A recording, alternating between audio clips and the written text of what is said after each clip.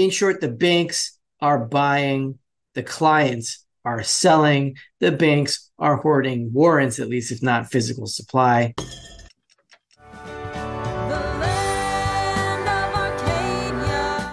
Well, hello there, my friends. Rafi here from the Endgame Investor with this week's Silver Report for Arcadia Economics.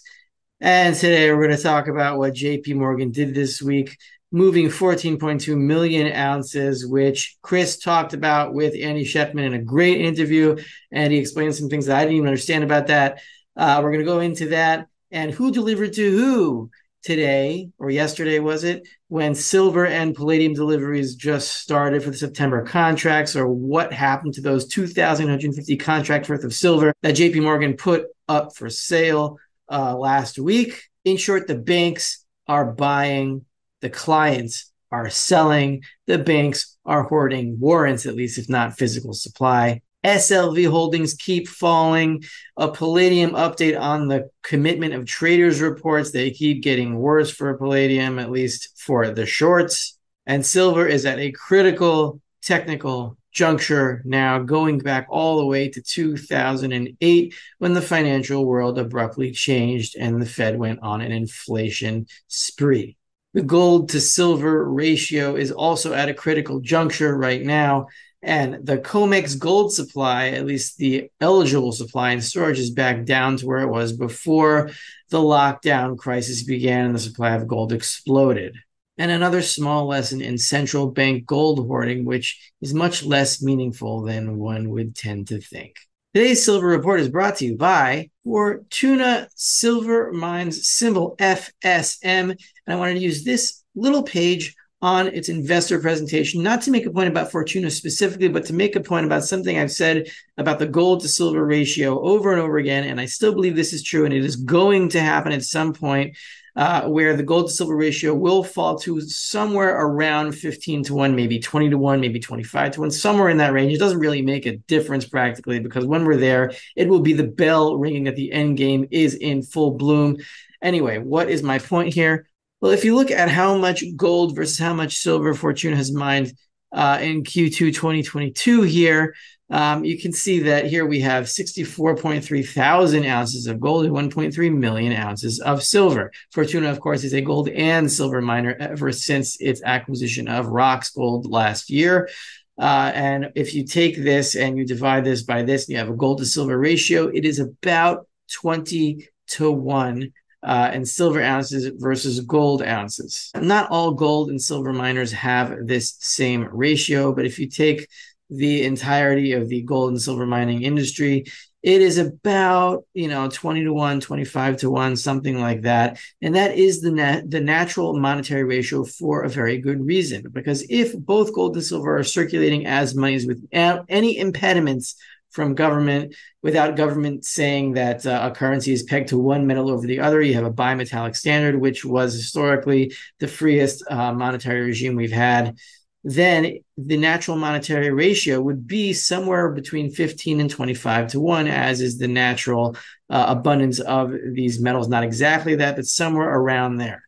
And so why does the ratio change? Why does the ratio go to like 60, 80, 81 where we are now?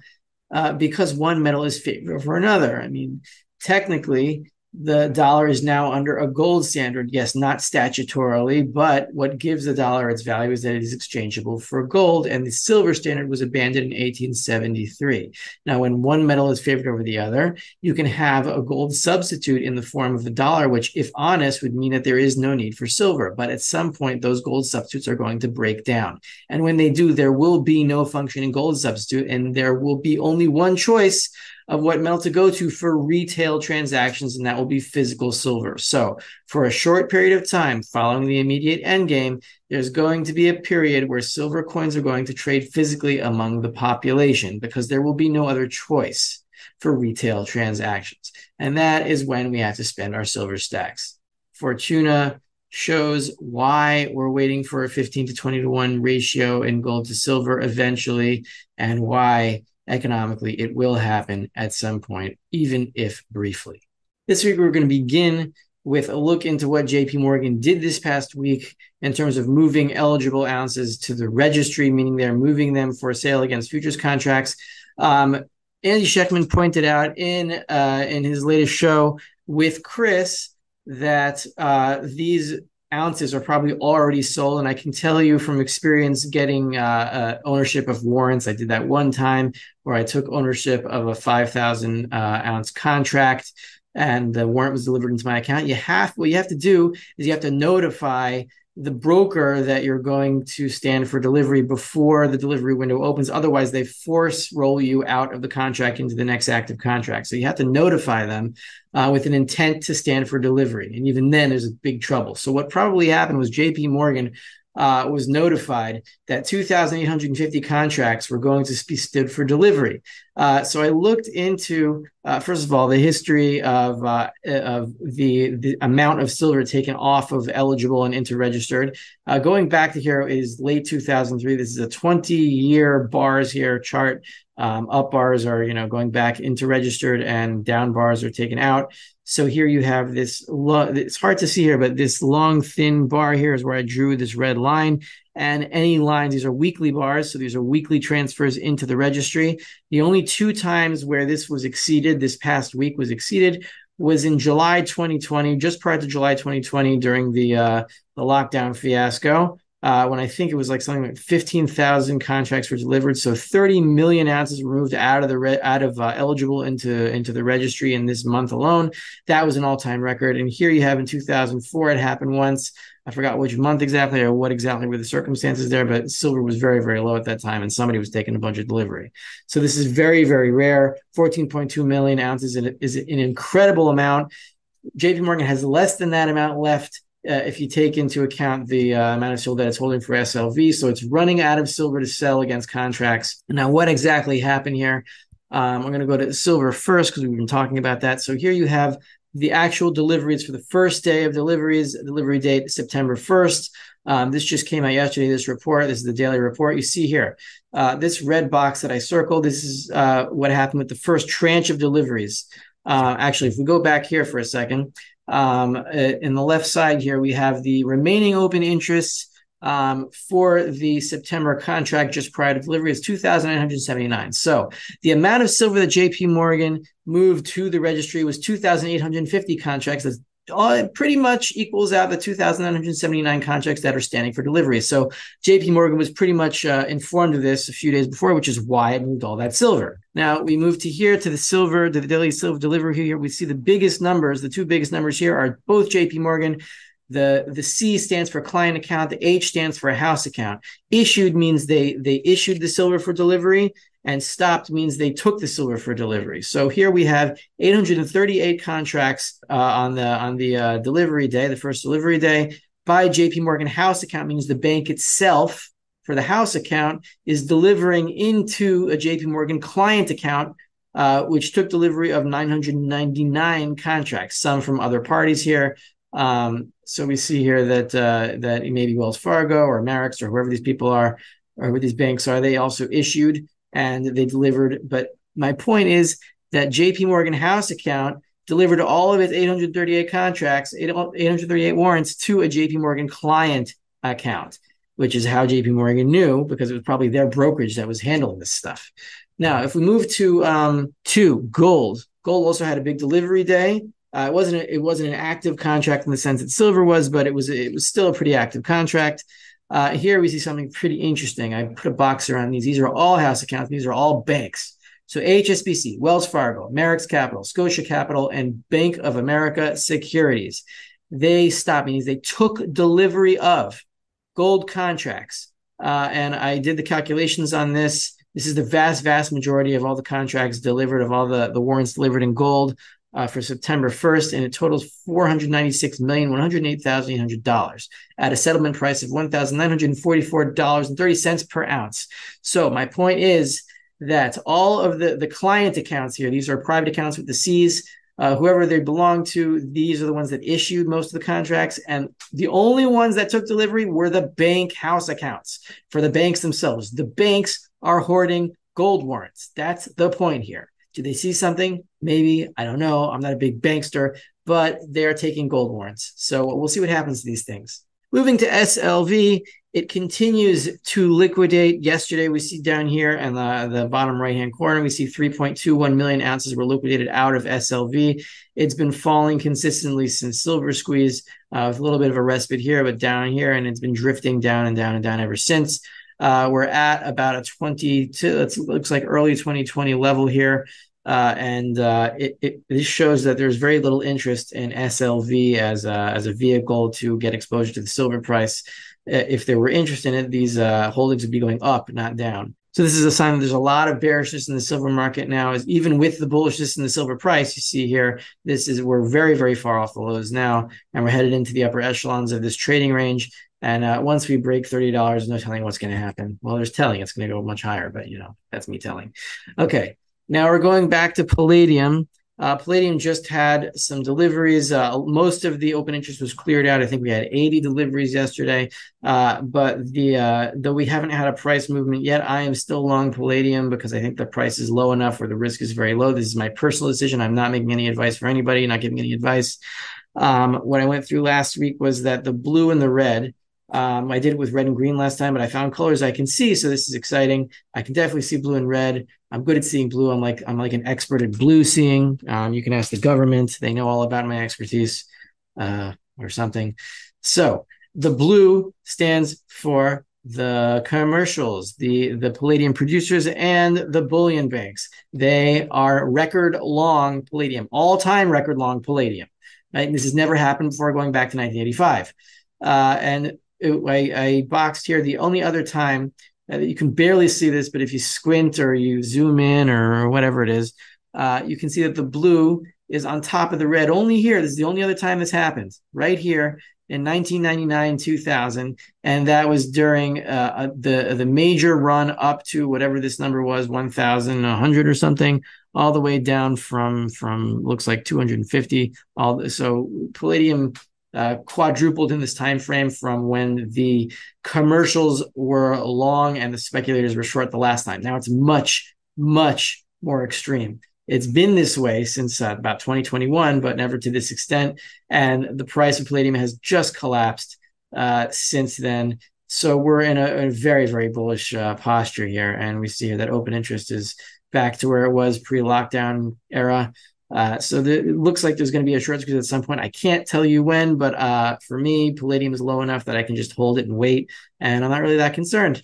So let's go to the long-term silver chart here from back in 2006. We're at a major technical juncture here. I drew some lines. I was a lineman in college. Ha ha ha! I'm so funny. Look, the bottom line here is where silver was just a few months ago down here, this support zone. And we touched it at the bull market top in 2016. And over here, it was resistance. And back in 2008, it was resistance. The 2008 high was around this line. And we've bounced off that line here. And we're back to this upper line over here. Whoops. We're back to this upper line over here, which also seems to be the trend line going down from 2011, not the ultimate high. This is a bubble top. I wouldn't say bubble, but it's a mania top. And here we have the trend line established from late 2011 going down here, and it's just about touched now. Same with this trend line. So when this line breaks through, it's going to be a major long-term trend line breaking through here. And right here is the silver squeeze high. Just almost got through, but not quite. Didn't have enough energy. We almost got there. But point being here, if we can break through this line at 25.10 and hit 30 and eventually break through 30, hopefully in the next few months, we're going to be in a totally different trading range. I don't know if we'll ever go back down here. It's going to be another signal of an impending dollar crisis, which is just around the corner. I want to go to the gold COMEX supply levels. This is encouraging. So this is the eligible supply, the supply and storage. The supply that's registered for sale is a lot higher than it normally is, but I'm just going to go in the eligible supply for this example. And we're at 11 million ounces, just below that. I think this is a day behind. And we're just around the high point for gold supplies, for gold storage supplies going to the pre-lockdown era, which was right here when gold started flooding in. So 22 million to 11 million, it's pretty much halved since the peak in 2021. that's a lot of gold to leave the storage. So yeah, it's a slow process. It's an annoying process, but it is happening. And now we're going to go into the gold to silver ratio, just to show you how a 15 to 1 silver ratio is not as far-fetched as you may think it is. We are now at around 78.8, let's just say 80. That's around here. And we've been in this range for, looks like 1990, 33 years or so. That's pretty. We've been in this range since like around 1986. That's a pretty long time. We went as far low as around 30 to 1 in the 2011 high. But you see here in 1970 and 1980, we hit just about a 15 to 1 ratio. You can see here it's between 20 and 15 here. This would be the 15 mark. So yes, this does happen. It will happen again. And I think once we break this line at 60, this is the point where the gold to silver ratio can really collapse in a panic. You saw that's exactly what happened here when we crossed this line. It's what happened here in 1997, it looks like. This is a major pivot line here, and I think once we cross it, we could head back down into the 15 to 30 range. Exactly where it's going to go, I don't know, but silver has a lot of catching up to do to gold, especially in a dollar crisis. Silver is going to shine the most. One last thing about the Central Bank of Turkey. I bring this example up a lot, but there's a new point to make here. I looked at the close-up charts. This is the Turkish Central Bank gold reserves. So in the last quarter, and I think these numbers are new. They just recently came out. The Turkish central bank sold off about 132 tons of gold. See, the gold bugs tend to get a little bit overexcited when central banks buy gold. I don't think it matters because they don't know how to use gold. If central banks wanted to use gold correctly, they would hold it and announce that their liabilities, their currencies are now exchangeable at a fixed rate, what we call colloquially a gold standard. But that is not why central banks hoard gold these days. They hoard gold to try to protect their currencies, to sell off the gold, to try to protect what remains of their currencies. And obviously, this is not working at all for the Turkish central bank. And that's not a special case. It will not work for any central bank that tries to use gold to support its currencies by selling gold into a currency collapse. That is the way you destroy a currency, by selling gold into a currency collapse. The only way you can save it is by making your currency a gold substitute once again, and that means destroying your own banking system, which no central bank will do. So therefore, I think it is irrelevant. And I know this isn't the popular opinion, but it's my opinion, and you can disagree, and that's fine. It's my opinion that central bank gold hoarding doesn't matter, and I'd rather not see it because I don't want them to have any. This is Rafi of the Endgame Investor. This week's silver report for Arcadia Economics. If you enjoyed this video, then support Arcadia Economics by signing up for a free 2-week trial of the End Game Investor. As the end game gets closer, it's just getting more and more fun because I may as well have fun while the world falls apart, because anything else is just going to make me cry. So, that's what I can do. And you can also become my patron on Patreon for as little as $3 a month, where I give a spiritual background to these topics for those who are interested in more than just a monetary analysis of economic reality. Thanks for watching, guys, and I'll see you next week.